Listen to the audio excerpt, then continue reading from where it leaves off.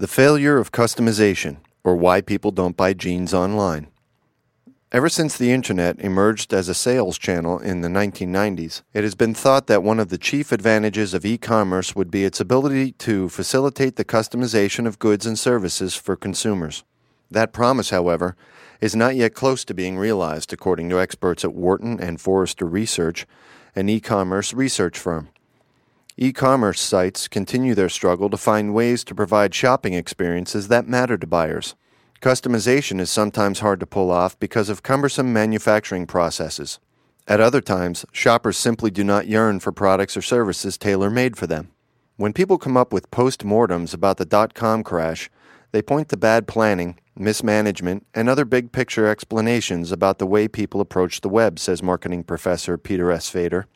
All of that might be true, but they are missing the important story one level down, that the promise of customization has been a near-complete bust.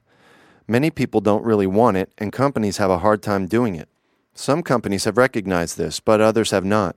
Fader says those firms continue to believe erroneously that if they try harder to offer customization, buyers will automatically flock to their sites. You would think that making something more personalized to customers' needs would make the product or service better, but it doesn't, says Fader. It's almost impossible to find out what people's true needs are. Their past behavior provides some decent information, but not a perfect reflection of what they want today or tomorrow. So trying to customize a website to take advantage of what a customer did the last time he shopped online doesn't always work. And in many cases, people don't want to be treated as being special in that regard.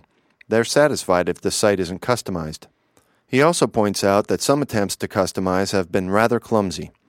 A company offers 8 different varieties of a product, thinking that one of them is bound to be the perfect one for a customer. People see through that, and it can do more harm than good. The issue of customization will be one of the topics discussed at an April 12th conference in Philadelphia, co-sponsored by Wharton's Reginald H. Jones Center for Management Policy, Strategy, and Organization, and IBM's Institute for Knowledge Management. The conference is titled The Internet and the 21st Century Firm. The Internet has yet to reach its full potential, says Bruce Kogut, professor of international management and co-director of the Jones Center. It's important to realize that the Internet has achieved high penetration rates in wealthy countries, but the amount of goods and services sold online is low relative to those penetration rates. In other words, there's a major gap between the overall success of the Internet and the realization of the net's commercial potential. Businesses need to explore new models of customization if the Internet is to realize its commercial promise. Marketing professor David J. Reibstein agrees that customization is an interesting promise that hasn't been delivered yet. But he points to several examples of companies that do a good job at online customization. Dell Computer's website offers build-to-order computers. Orbitz.com, by coming to know the travel habits of its customers after repeated visits, can offer specialized information on flights and low fares based on the traveler's expected needs. And Amazon.com keeps track of what customers buy and recommends other products they may be interested in. Fader, however, suggests that Amazon and other e-commerce sites do not offer customized products at all. The customization actually takes place in the selection and shipping processes. Nor do build-to-order sites always offer true customization.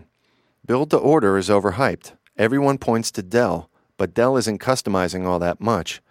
The vast majority of computers they sell are standard configurations that are not personalized in any way. Cars are another great example. Everyone talks about the build-to-order car, but it's not clear it can be done economically. Mark Dixon Bunger, an analyst with Forrester Research in San Francisco who has studied the sale of automobiles online, says that many constraints on customization occur as a result of manufacturing requirements. Look at computers, Bunger says. You have a lot of standard interfaces and interchangeable parts. A computer is a complex product that's easy to customize. A car, however, is a different matter. You need to keep factories running at certain levels, and the physics of vehicles means that you can't design them willy-nilly and expect them to be safe. Automakers realize that for cars to be more customizable, the design has to be made simpler. Bunger notes that General Motors has developed a concept called autonomy, under which vehicles ranging from sports cars to minivans would be built from a limited number of common chassis, perhaps as few as 2 or 3. But the program is years away from implementation. With autos, Manufacturing constraints, not consumer demand, keeps more customization from occurring, according to Bunger. Bunger says it's very helpful to view customization as taking place on a continuum. At one end is a heavy physical industry like autos, whose products are difficult to customize. At the opposite end is information, which is easier to customize on a newspaper or magazine website. People's ability to customize their news has exploded, he says. People can pull together the amount and type of information they're interested in. You can have a customized newspaper for every person every day. The words customization and personalization are sometimes used interchangeably, but Bunger says e-commerce analysts usually make this distinction. With customization, the user is active, choosing the content, features, and functionality he or she wants from a website. One example is my.yahoo.com. With personalization, the user is passive. The provider infers or asks broadly what each user wants and chooses each user's content, features, and functionality accordingly. Using this nomenclature, Amazon's book and music recommendations are a form of personalization. Bunger says that some attempts at customization have flopped. Levi's offered customers an opportunity to go to retail stores to be measured for jeans. Once those measurements were on file, clothing could later be ordered online, but few consumers were interested. Other clothing e-tailers created virtual models that customers could use to try on different articles of clothing.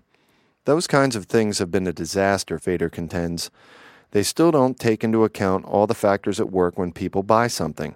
Companies got the mistaken impression that customization was working because sites were generating a lot of traffic, but the sites were novelties.